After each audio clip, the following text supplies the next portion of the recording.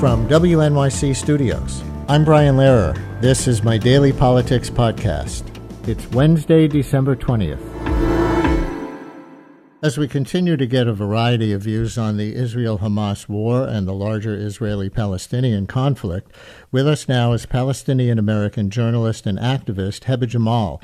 Born and raised here, a graduate of City College, she was the salutatorian at CCNY's Colin Powell School for Civic and Global Leadership, the largest school within City College. And while she was a student, she won a Comptroller Scott Stringer Award for Education Activism in 2017, when Stringer was the city comptroller and Hebh worked for the education reform group Integrate NYC. She currently lives in Germany and writes a Substack newsletter and freelance journalism and opinion pieces for various publications. Hebh Jamal also has family in Gaza and personally knew the poet and professor of English literature, Rafat al-Arir, who was recently among the many thousands killed there and got some news coverage. Just before al-Arir's killing, Hebh Jamal had interviewed and quoted him in an article on the war that she wrote in the publication The New Arab. Hebh, thank you very much for joining us. Welcome to WNYC. Thank you so much for having me, Brian.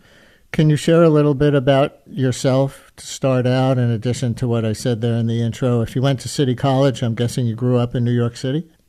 Yeah, I grew up in the Bronx, actually, and I've been there my whole life. I've recently moved to Germany only 3 years ago. So, I've been in New York City my whole life. You graduated City College just a couple of years ago, and I mentioned you won that Comptroller Scott Stringer Award for Education Activism when he was comptroller. What kind of work led to that award? Right. So before I really spoke about, being Palestinian and trying to fight for the liberation of my people, one thing that really motivated me was, tackling school segregation within New York City. I went to a very, segregated high school in Manhattan. It was called the Beacon School. And it was extremely stark difference for me. And so the concept of going to a predominantly white school after living in the Bronx and seeing the diversity that was around me in middle school, it really pushed me to work towards education reform, work towards, tackling school segregation. And that activism, I really, how I consider and how I tie it into what I do and what I write now is the concept of I'm against the othering of people, whether it's within New York City public schools or in Gaza and Palestine. I understand you were also active on Palestinian issues in college. The topic as something on campus is obviously in the news now. What was going on at CCNY in those recent years on the Israel-Palestine issue? So the university context has always been very, charged. As a student, as a student activist, we have always felt that it was, very much against the administration. We never felt supported. I can tell you, me personally, I have been harassed and attacked by, pro-Israeli students. One time I was simply tabling for pro-Palestinian efforts, and an adjunct professor from NYU who just gave a speech at the, Students Supporting Israel Club. And, he kind of came up to me and said that Palestinians in Gaza, and this is a quote, kind of deserve what's coming to them because of, similarly to how Germans and Nazi Germany deserve to be, raped and attacked by Soviet soldiers. And this is, again, a direct quote. And I never received any sort of support from City College's administration at the time. And so what's happening now is, of course, an escalation of that. But it has always been charged. It has always been something that is entirely student run, and they have never received any sort of support, received any sort of dialogue and conversation to critically engage with this topic. There was no need to listen to the students at the time. I gather your family roots are more in the West Bank, but you know people, including family members, in Gaza. Would you tell us a little bit about your connections to both areas? So Actually, my family, a majority of my personal family, were exiled in 1948 in the village of Jimsu. With Operation Danny, they were ethnically cleansed, and a lot of them became refugees within the West Bank. And then in '67 had to also leave because of the war. And a lot of them moved to Germany, a lot moved to Brazil, a lot moved to the United States and New York in particular, which is why I'm also there. So that is my personal story with Palestine. But in terms of, I married my husband, who's a pediatrician here in Germany, and his entire family is in Gaza. And I had the privilege of visiting Gaza just last year, and and it to see it all destroyed, to see the people I love face death every single day is has been incredibly difficult, and has been incredibly more real as this war has persisted. Have you lost people you knew personally, both in the West Bank and Gaza, these last few months? Yes, I have, and more so my husband. Of course, more than me. His Facebook page has essentially become an obituary page. It has is his neighbors, his friends, everyone he knows. He tells me every single day that either a neighbor has been killed, or his friend has been killed, or his friend's sons have been killed. I mean, it's pretty consistent, and it doesn't seem like it's stopping. And at some point, we just kind of had to shut off our social media pages, just because it definitely became too much. And so I could just tell you personally, I'm not sure if you know about the grid system that Israel kind of, during the ceasefire, the United States came to Israel and kind of told them, hey, you can't just indiscriminately kill people. You have to have some sort of system in place for evacuation. And they came up with this, dystopian block system where there's thousands of, kind of it's like a grid map, and every town within Gaza has a specific number assigned. And so when Israel announces they're going to bomb a specific number on the map, the people in that area need to evacuate.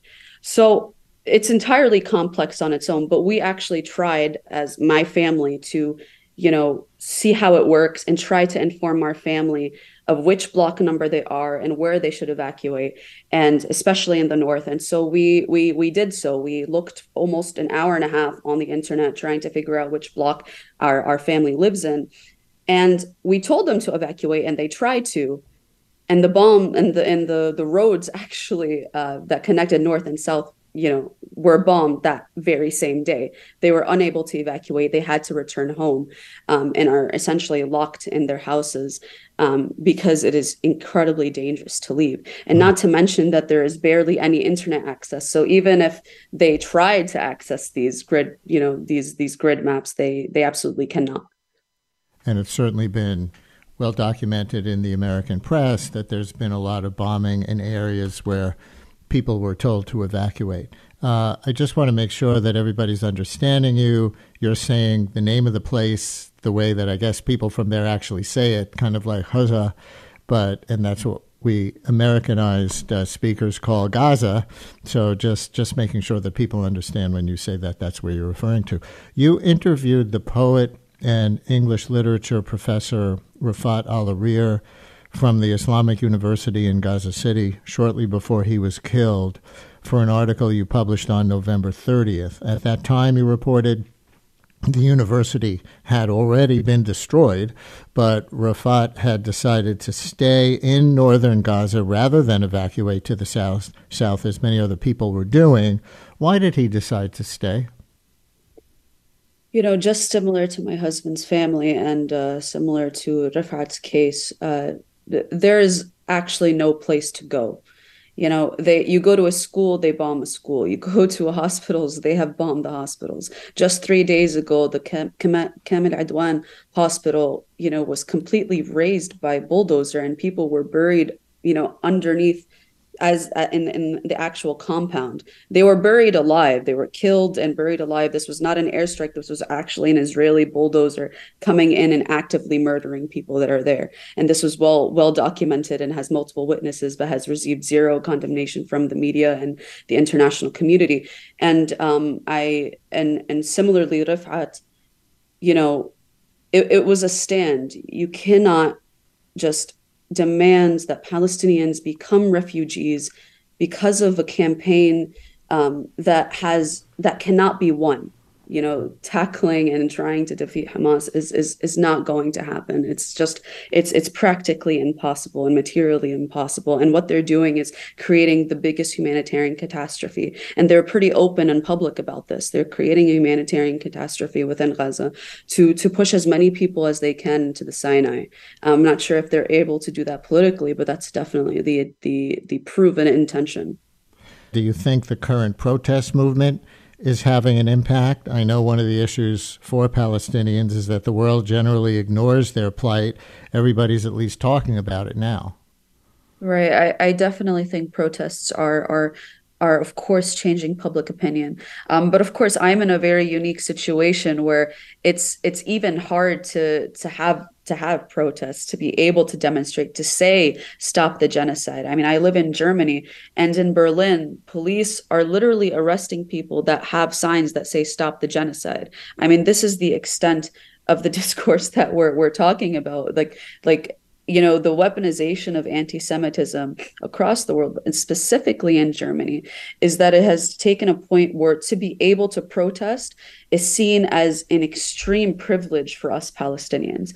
I remember registering a vigil, um, just to not even protesting, just to hold space for people mourning their loved ones, and that was banned by the Heidelberg Police Department because they said that, you know, Palestinians and pro-Palestinians are too emotionally charged and it could lead to anti-Semitic incitement. This is a direct quote from the banned letter that we were given by police. And so so so of course, I mean, the reason why these protests are banned, of course, is because it could change public opinion. And in Germany, questioning Israel's right to exist and Israel's national, you know, and of course Israel's national security as Germany's reason of state, is seen as something incredibly important. So even having these displays of pro-Palestinian solidarity is seen as a threat. Lisa in Brooklyn, you're on WNYC, and I'm going to use Lisa to represent the most frequent question we're getting as pushback questions from listeners via text and on the phones. We'll take one of those callers to represent, and that is Lisa in Brooklyn. You're on WNYC. Hello, Lisa. Hi. I just want to ask, do you feel that Israel has any right to defend itself, or that the attacks on October 7th were so barbaric and horrifying? It takes my breath away. I also want to say I feel incredibly horrible for the Palestinians, and you know, for what's going on. I feel that there's a lot of exaggeration and propaganda also coming from the Palestinian community. The pictures are enough. We can see it. It's really bad, and we are supportive. But I'm also supportive of the Israelis. This didn't come out of nowhere. The other question I have is, why can't there be a two-state solution when there has always been, in that part of the world, Jews and Christians and Arabs? They all come from that part of the world, and I don't understand why there can't be a two-state solution. Lisa, thank you. Let me hold the two-state solution question and address the first part of what she said. Do you blame Hamas at all for the civilian death toll, for embedding among civilians the way they do? Not every fighting force uses civilians that way, arguably, and we hear this a lot from commentators in the U.S., that's a selfish and cynical and involuntary deployment of civilians into harm's way. Do you guys know how big Gaza is? I mean, I just want people to realize I've been to Gaza. You mean how again. small it is, right? Right, yeah, right. How small it is in reality. But let's say, okay, let's put a thought experiment. Let's say Hamas does in fact use civilians as human shields, just as just as Israel states. I mean, does that still justify the murder of 20,000 people and thousands more under the rubble? The caller said that, oh yeah, the stuff that is coming out of Gaza is clearly, exaggerated. It is absolutely not exaggerated. I spoke to my cousin-in-law just yesterday. He was gathering the phones of the family to go to a hospital in order to charge them. And he and I quote said, I was walking down the street and saw two bodies with their heads blown off, and I had to keep walking. I mean, that's the reality. The reality is people don't have any sort of method of there's no supermarkets available, there's no stores available. I mean, of course you could say that this is all Hamas's fault, but this did not start on October 7th. The blockade on Palestinians did not start on October 7th. There has been 75 years of apartheid and occupation, and the actual suffering and suffocation of the Palestinians that live in Gaza. I mean, what happened on October 7th, you can say, is horrific. What happened before was also horrific. In 2021, there was an assault on Gaza, which did not receive worldwide condemnation, by the way. My cousin-in-law, my first cousin-in-law, has a mental illness. He was off his medication and wandered into the streets. He was shot by Israeli soldiers by the border fence where he was strolling along, and they had to leave his body there for 2 weeks after the Israeli aggression has ended. There was, again, no condemnation. No one came to an Israeli official and said, do you condemn the barbarity of the Israeli army against the Palestinian people in Gaza? So this politics of condemnation, I truly feel, has dehumanized Palestinians to an extent that is unbearable. There's no such thing as proportionality. There's no such thing as international law. Israel can say that they want to commit a genocide against the Palestinian people. They can call them human animals. They can show a map, from the river to the sea as all Israel. But of course, it is students on campus who are posing a real threat to Israel's right to exist. I find the proportionality of that ridiculous, and I also think that after everything that has gone on in Gaza over the past 2 months, to kind of also sit there and just kind of say, isn't this Hamas's fault when it is Israeli airstrikes and missiles and tanks and guns that are killing the Palestinian people? Or I think people would say both sides' fault. I guess that it sounds like your answer was that Hamas fighters, because Gaza is so small, have no choice but to embed among civilians. But a lot of people would say that's not true, certainly not in the way that they do, purposely placing themselves near very specific, civilian institutions or residential buildings. I cannot tell you about where Hamas is embedded. I don't even think Israel knows where Hamas is embedded. But but again, this is not my point. I just think this is used as a justification by Israeli propagandists, and I personally, as a Palestinian who wants people to really see their humanity and see the conditions that they are in, to also kind of question and be critical of accusations like that. Last thing then. Both sides accuse the other side of wanting genocide. There are also many Jews horrified by the way this war is being fought by Israel. We've seen many Jews at protests in the U.S., and of course we get those callers. Do you think a unified peace movement would be possible between Israelis and Palestinians who march together for their respective sides to stop the horrific violence? I think, of course, it is possible. I think that, if Israeli society has specifically wants an end to an apartheid and occupation and says that they want to live side by side with Palestinians throughout the land, I think that is possible. And that's exactly what Palestinians have been asking for. I mean, people are kind of riled up by the concept of from the river to the sea, Palestine will be free. But the purpose behind that is equality for all people living in one land. I mean, this is the hope, is that people would actually want to live together and not see each other as the villain. Right. And I don't think I would ever dehumanize another civilian, and I hope other people won't do. Although I'll follow up same. with one thing on that, because that's what you just described, is the sort of the Palestinian one-state solution. Israelis find that extremely threatening, and they would say that from their side, they see their people as having suffered 2,000 years of persecution culminating in the Holocaust, and Israel is intended to be a safe space, a national home for an oppressed minority, a carve-out for an oppressed people, which could be seen as a progressive project, and not to diminish the Nakba from 1948 or what's happening today, but now here are two historically oppressed peoples. Can some humanization of that on both sides not end, from your point of view, in the two-state solution that the caller was asking for?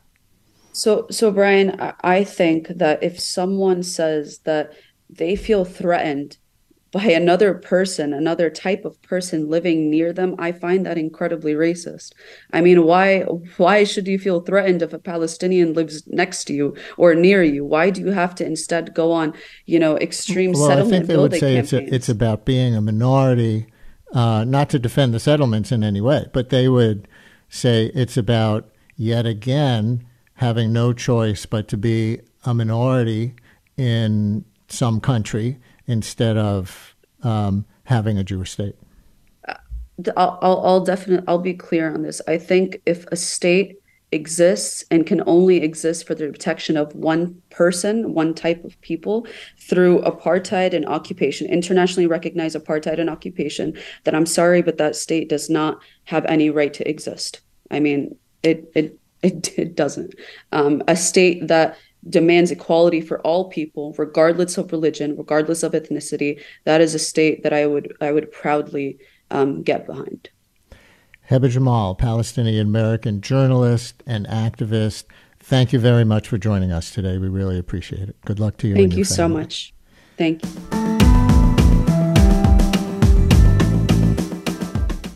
Brian Lehrer, a daily politics podcast, is an excerpt from my live daily radio show, The Brian Lehrer Show, on WNYC Radio, 10 a.m. to noon Eastern Time, if you want to listen live at wnyc.org.